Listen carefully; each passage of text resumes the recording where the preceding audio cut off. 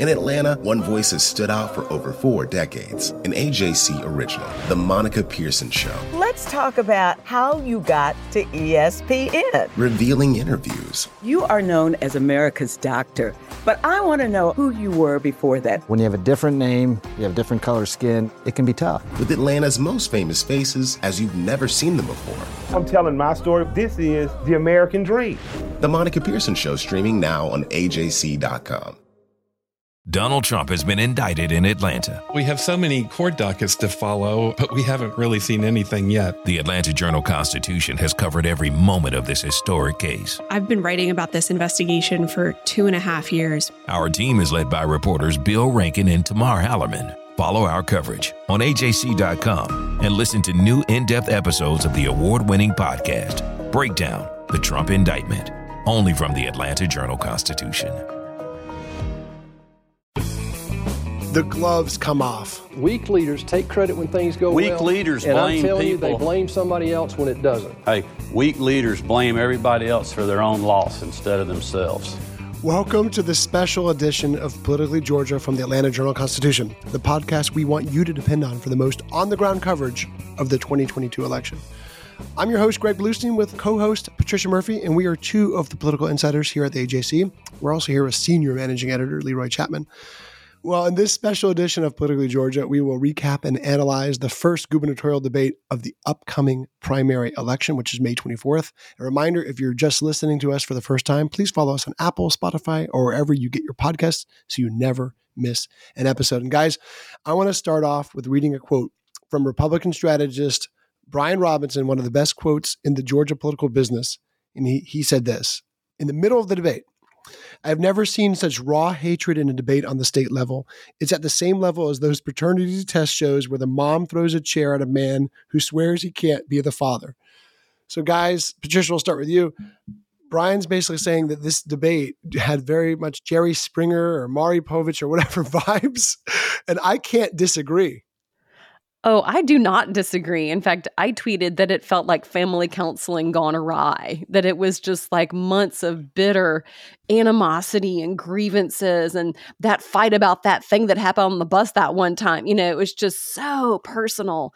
And at one point, David Perdue said, I would be in the U.S. Senate if it weren't for you, if you hadn't caved. And Brian Kemp said, weak leaders blame everybody but themselves for their losses. That is the same thing we've been hearing behind the scenes for months, and it has just completely spilled out into the open now in this debate.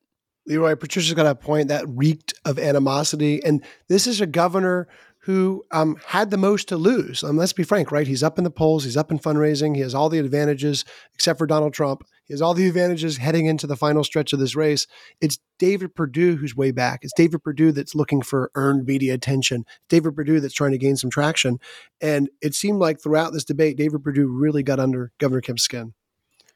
Yeah, you could see that. And you're right. He's behind. He wanted to make this a bit of a street fight.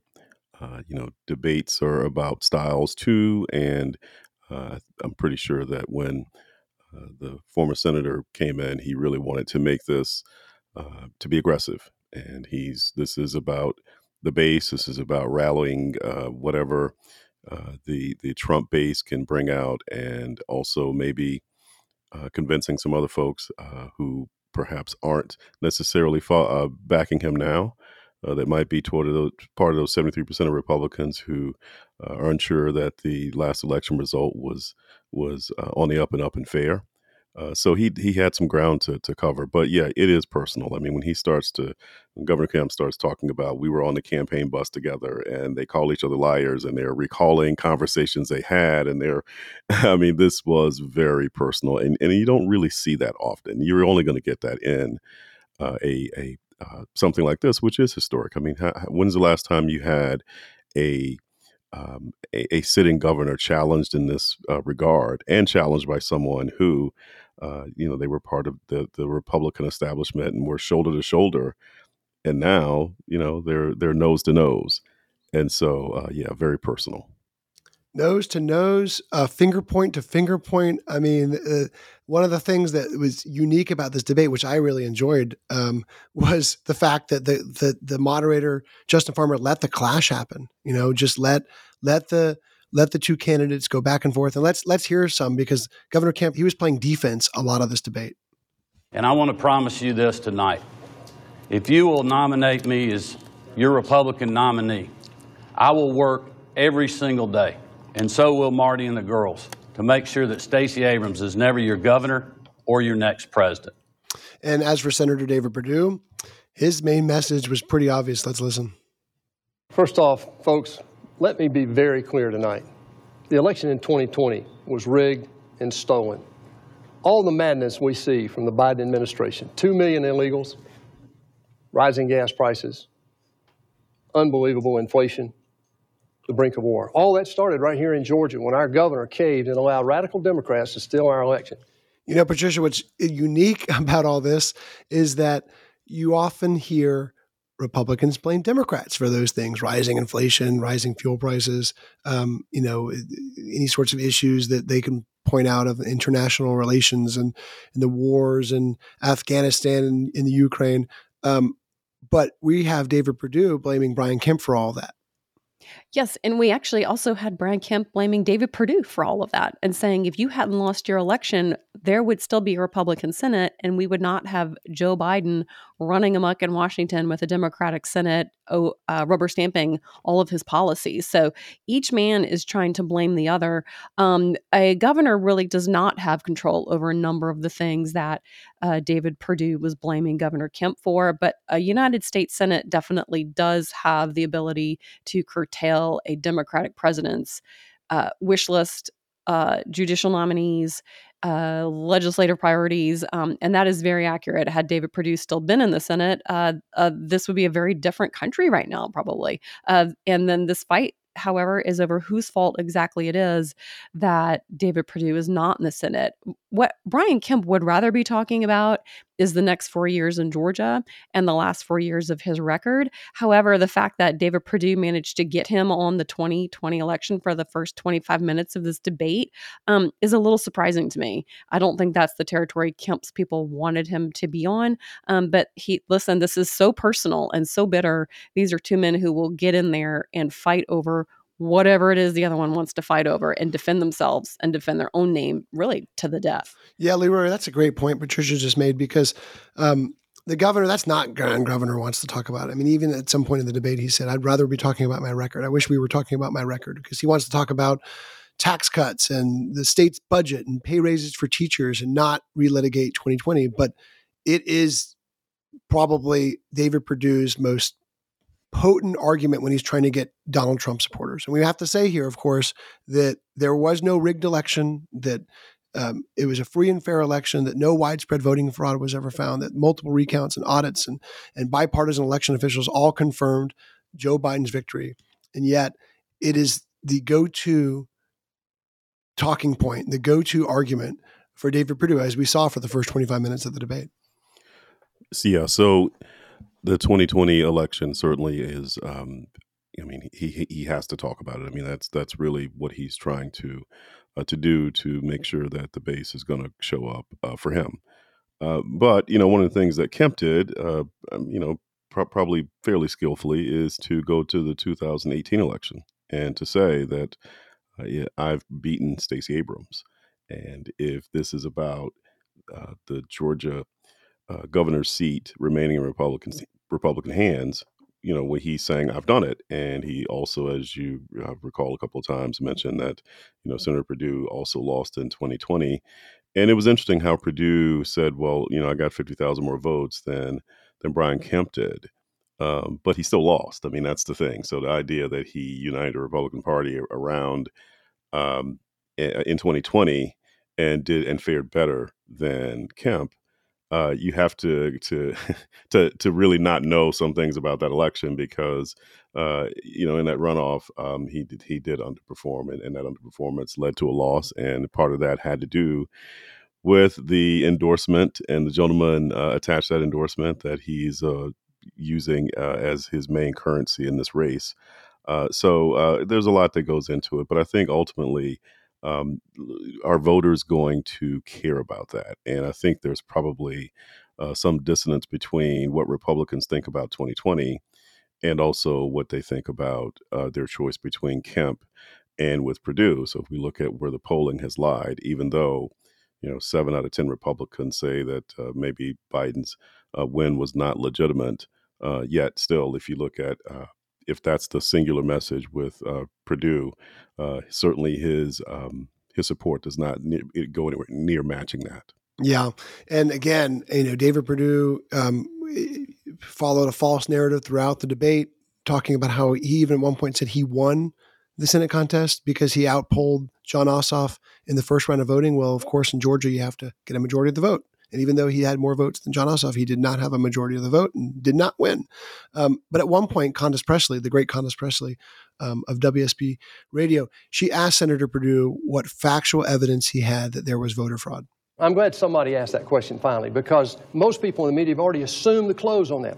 There's a court case in Georgia right now brought by a group of women. These are voters in Georgia, in Fulton County. You have evidence of fraudulent ballots, evidence of ballots that were run redundantly. You have missing batches, 161 missing batches. He certified this election in Fulton County alone. They're missing 16,000 ballots. They didn't look at the signatures in Fulton County and DeKalb County, where we already talked about the nefarious activity. But the most egregious to me is the fact that there were 36 errors on the Secretary of State's website that was not even looked at. He had sent one letter to the Secretary of State about one small piece of that. Just the first two were material and might have changed the outcome of the election. But the last thing, and this is the most visible right now, since May of last year, they have seen the evidence. He and the GBI head saw the evidence of ballot trafficking, ballot harvest. This is indisputable. It's corroborated by bank records, by testimony, by video, and also by cell phone data. He's not only tried to suppress that, he's tried to cover it up, and he fought the individuals trying to bring this to light and get the truth. Patricia, there's a lot to digest out there, but we can say, and there will be more fact checks of this in the Jolt, and there'll be more information at this on AJC.com throughout the day. But look, these are conspiracy theories. These are false claims of election fraud. One of the claims he's mentioning is something that the GBI decided not to investigate because there was no evidence. And remember, we're talking about a GBI director appointed by the Republican governor of Georgia, Governor Kemp, not some Democratic plant or anything like that. But it goes back to something that, me and you both covered, which was not so long ago when Donald Trump had his rally in Commerce. If there was anything that was actually energizing and motivating to the crowd, it wasn't talking about Rivian. It wasn't talking about Buckhead cityhood. It wasn't talking about crime or taxes or any of the other go-to Republican policies. The only time I really saw the crowd really getting engaged was when it went back to 2020. And that is why David Perdue, is harping on this issue and will probably continue in the next two debates to keep on trying to pivot back to 2020. Yeah, that Republican enthusiasm for relitigating the 2020 election and insisting that the 2020 election was stolen, which is alleged only by Donald Trump, and then it's a trickle-down effect from there. That is the reason that the Georgia legislature passed Senate Bill 202, because all of those Republican lawmakers were hearing from their constituents, this election was stolen, this election was rigged, what are you going to do about it? We need to see you do something about it. So this is an incredibly powerful, potent message at the grassroots of the GOP. So anybody who wants to get elected in this state as a Republican has got to go back to those voters and either come up with a reason why you haven't done that, or else tell them what you have done in response to their insistence that the 2020 election was stolen, which it was not. And to say that it was not, we know that the FBI has looked into this. The GBI has looked into this. Donald Trump's own attorney general said that there was no basis to the allegations that Georgia was rigged and stolen against him. And there's a huge difference between accusations and evidence. And there's a huge difference in a court of law between accusations and the truth. And that's why every judge who has heard these cases has found that there is not anything to these for a variety of different reasons, either because of the nature of the evidence, the people bringing these allegations. So can you jump down a rabbit hole and chase every accusation? Yes, you probably could, but we have in place a multi-tiered system of local, federal, state investigators who have investigated. It is not true that there was no investigation in Georgia. That's all there was. Hundreds of investigations and nothing has turned up. There's never been one voter who said, I sent in my vote and my vote was not counted. We have not seen that person. We have not seen that person's name on a ballot. And that was Attorney General Barr's complaint. That was Senator Lindsey Graham's complaint, who said, Donald Trump, why are there no names associated with all of these allegations? Where are the votes that were stolen? Show them to me and I will talk to you more. And so the fact that David Perdue is basing his entire candidacy on this is the reason I think that he's not getting more traction, is because it has nothing to do with leadership or the future or telling the GOP something to go forward rather than backward. And I think that's the problem with his candidacy. And he would be doing better and raising more money and getting more votes and traction if he had more to it than that. And Leroy, I mean, that goes to the heart of David Perdue's challenge right now, because he's behind double digit in all the polls we've seen. Governor Kemp is going for the knockout blow, right? He's trying to avoid a runoff. He's trying to get above 50%. Some polls show him either at the cusp or even at that level. But right now, David Perdue has basically one last chance, right? Early voting is about to start. At that point, it's really hard to get any sort of momentum, even by spending millions of dollars on TV ads once early voting starts, once the sort of perception of a candidate is starting to gel. And he's got a very narrow path to force Brian Kemp into a runoff right now. And as Patricia said, he feels like that path is saying that Governor Kemp is a rhino, saying that the first lifelong Republican governor in Georgia history is not conservative enough, and saying that he didn't do enough to help Donald Trump's false claims of election fraud. Basically saying he didn't do enough to help Donald Trump reverse the election. Yeah, it's tough. It's a tough draw for him because ultimately, Greg, you're right. I mean, we've got a governor here who, if you're trying to judge him historically, about his where he stood in terms of some of the things that conservatives really care about, he's able to point to many things. And so as Perdue tries to sort of point out failures, he's going to Buckhead and he's saying, well, you did not, there's no vote. Why is there no vote? And the governor's saying, look, my role in that is if there is legislation that comes to me, there is a legislative process. And so oftentimes what we're getting is Perdue, saying these are all failures under your watch, and Kemp having to say, well, that's not the case when talking about things such as crime in Atlanta, and here's the truth about the patrol and what it's done, and what it's even. I think he pointed out even some of the perspective of comparing us to North Carolina, saying, well, there are certain folks who are in the patrol that we don't count as they do. So these numbers are, being manipulated to look far worse than they are. So I think anyone watching today who is a Republican voter, who is listening to the lines of attack with that Perdue, who needs to bring Kemp down, Kemp was able to defend a lot of those things. And of course, that old saw in politics is that if you're contemplating defense, you're probably losing.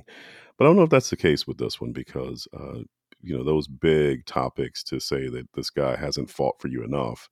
I mean, that's really at the heart of it. He has to convince Georgia Republicans that a conservative governor who beats Stacey Abrams is not fighting for them. And if you don't think that 2020 is the number one issue, then that's when it becomes a little bit complicated to make that argument with Perdue.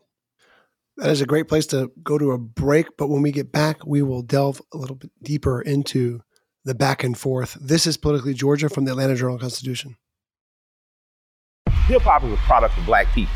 It's a product of Black song and celebration. The Atlanta Journal-Constitution presents hip-hop's most pulled elements are pulled from the South. A Southern hip-hop story. We always go back to that moment of the Source Awards. Everybody wants your rhythm, but they don't want your blues. The biggest names in hip-hop. Atlanta is still the mecca for hip-hop. 50 years. No one can deny one film. The power of the South now. The South got something to say. Streaming now at ajc.com/hiphop. Our journalists at the Atlanta Journal-Constitution are working around the clock to keep you updated on all the developments surrounding the Trump indictment. Now the AJC is putting all of our coverage in one place with our new Trump 19 newsletter. Every Wednesday, you'll have our latest coverage and analysis on this historic case in your inbox. So sign up for free today at ajc.com/indictment newsletter. That's all one word. ajc.com/indictment newsletter. And we are back to Politically Georgia from the Atlanta Journal-Constitution. I'm your host, Greg Bluestein, along with co-host Patricia Murphy. We are two of the political insiders here at the AJC. We're also here with senior managing editor Leroy Chapman. We think the Morning Jolt newsletter, which we're going to start writing right after we tape this podcast, sets the stakes and the agenda in Georgia politics, and you can get it in your inbox every morning. If you're a subscriber to the Atlanta Journal-Constitution, you can join the community right now by going to subscribe.ajc.com/podcasts. And your first month of unlimited digital access is just 99 cents.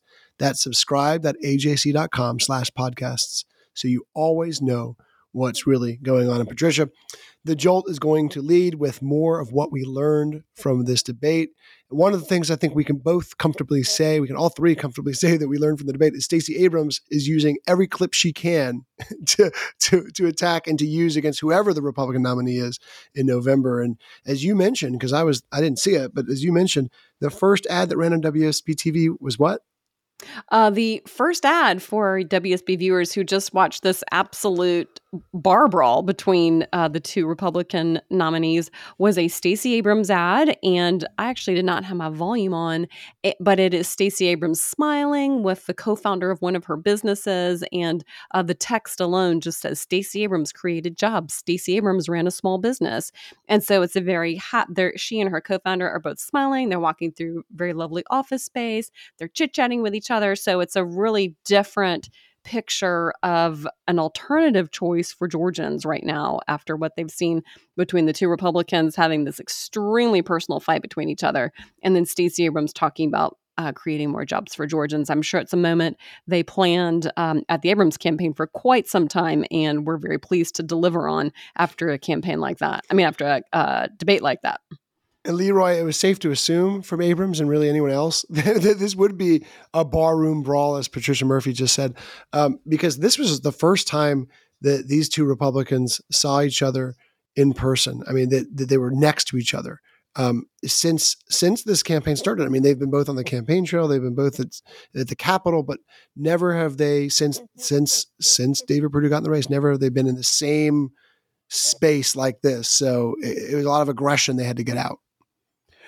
Yeah, that's the thing. I mean, we've talked about what Perdue has to do. He's behind, so he has to, so to use that whole boxing term, you've got to really beat the champ. You can't win on points. You got to knock him out. So this was aggressive. This was akin to him coming right out at the bell and just throwing haymakers, and that's sort of what he did. I mean, at the beginning, he came out very aggressive, and that set a tone.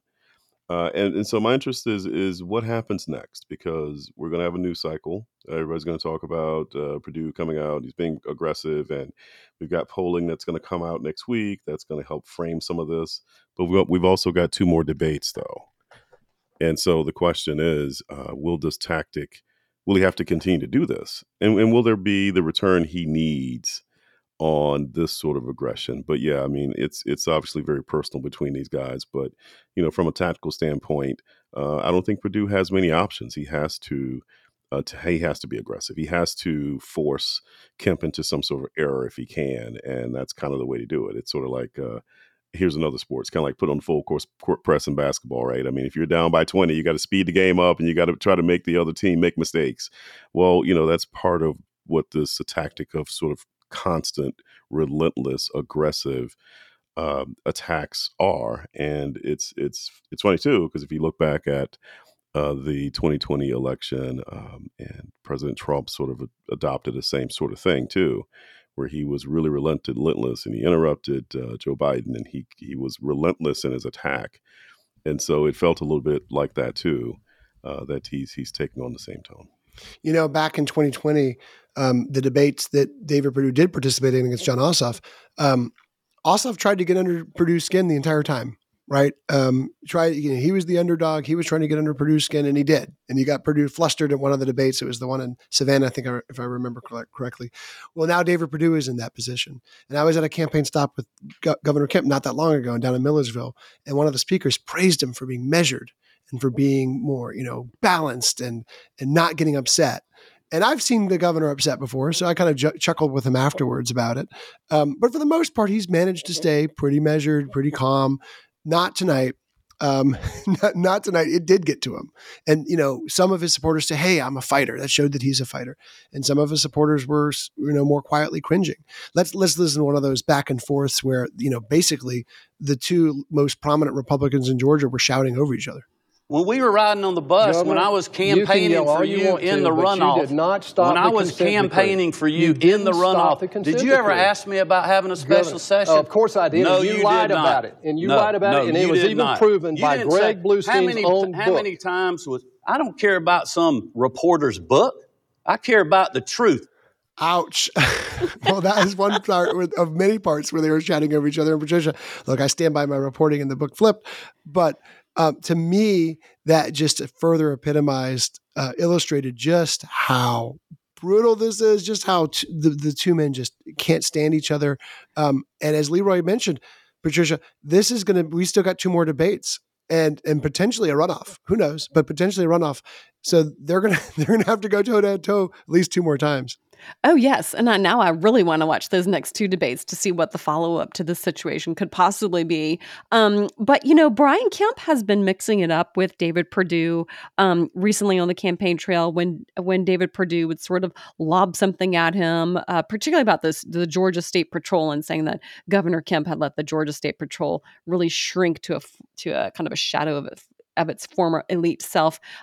David Perdue really got in there, and tonight he many times hit back at David Perdue, calling him a liar and saying the only thing you're telling the truth about is just that you are a liar, and saying everything that David Perdue was saying about him, about his powers as an executive, about what he could or could not have done during the election for Buckhead City, for the city of Atlanta when it comes to crime, what he did do with the Georgia State Patrol. Kemp has gotten extremely somewhere between defensive and aggressive. So I did expect him to really push back against Perdue here, mostly because it feels very personal. But the question it leaves me with is, if you sort of pan out from this scene that we saw tonight, where does this leave Republicans when they're heading toward November? This day that passes, we're closer and closer to November and a matchup against Stacey Abrams. Does this help the Republican Party or hurt it going into this battleground fight over a state that is no longer just Republicans for the taking? They really have to be careful about what happens in these primary fights for the first time ever. And they have to think about going ahead in a general election in November. And I think a debate like this doesn't help the Republican cause in particular, because it just seems very, very personal, very aggressive, and very backward looking. And they did not get into a lot of detail about what they would do as governor for the next 4 years. Yeah, not for lack of trying from the panelists. Yes. Now, Leroy, before we end the show, I want to, this is sort of the curse of the incumbent too, is that yes, Governor Kemp can go around and sign bills and tout, budget plans and all sorts of things he's done. But at the same time, he is also attacked by David Perdue for what he didn't do, or what he didn't do as aggressively.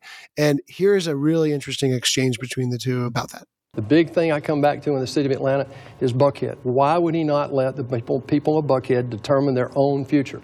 Crime is a big reason they wanted to have that vote. And I, for one, support that. His answer to that was, I'm just going to keep my powder dry on that. That's not what a leader does. You've heard him tonight pass the buck several times. This is one he did it again. So I call on the governor tonight, why won't you let the people of Buckhead have a vote? Governor Kemp, if you would address Buckhead City. I'll be glad to. I have kept my powder dry. I've said many times, the reason this debate's going on is because crime in Atlanta. People are sick of it, and there needed to be debate on that issue. But this is a legislative issue, too. I know as much as you want me to be a dictator, unfortunately, I'm not. I have to abide by the laws and the Constitution of this state. So, Leroy, there's David Perdue saying Kemp didn't go far enough. He wasn't as aggressive enough. And as we heard, Governor Kemp says, hey, I can't just snap my fingers and make this stuff happen. I have to work with legislators. I have to work with different people in the executive and legislative branch. There's actually a division of labor and division of power at the state level.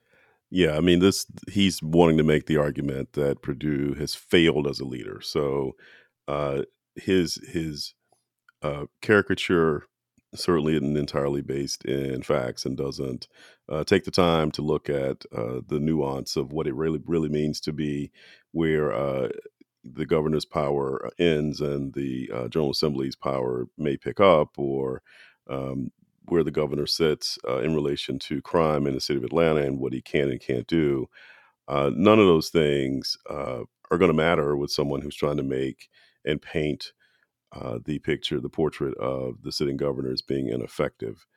So all that said, I mean, I guess as we look down the stretch, how does Perdue pull off what he needs to pull off, which is to, at this point, is he going to convince a very thin, probably group of undecideds, and I don't think there's a lot of undecideds to be had. So what does he do? Is he able to flip voters who, of course, there were a lot of voters who supported both these men. I mean, let's not lose sight of that. I mean, there are a lot of voters in the state who voted both for Kemp and for Perdue over the past 4 years in 18 and 20. So there's a lot of familiarity. So they have to make a choice. And so in order to be able to paint that picture, he's, of course, doing what just about every politician has done. He's making it based upon things that perhaps don't even fall within the purview. And of course, we're going to see that later in the general election, too, because I guarantee you that Republicans will try to tie Stacey Abrams to Joe Biden in ways where, she has no responsibility, but it'll be trying to drag her down with the same thing. So the question is, will this work? And, it's a difficult draw for David Perdue to actually get that, I think to make that in a very short period of time. To make that resonate with the people who he needs in order to be able to win. And the other thing too, I think there's a risk for him in this is that the people who are the most aggrieved by 2020, I'm not sure if they're going to be the folks who are circling up and charging out to go and cast a vote. I mean, we will see, because honestly, I mean, again, if you look back at the runoff, the folks who were saying that the election was rigged, some of those folks didn't show up to vote. And will they this time? So I don't know. I mean, it's going to be interesting, and of course, we're going to get the answers pretty soon. Now that we're about a month in, but again, tough draw for Perdue. Yeah, we have a month to go until the primary vote, and Leroy set it up perfectly. And we will have even more news, more analysis, and we'll have poll results very shortly on the AJC.com about the Republican primary votes, not just for the governor's race, but also for U.S. Senate, for Lieutenant Governor, and the Secretary of State race. So tune in. You can count on new episodes of this podcast to come out every Wednesday and Friday, and occasionally special episodes like this one. So we will see you then on Politically Georgia from the Atlanta Journal-Constitution.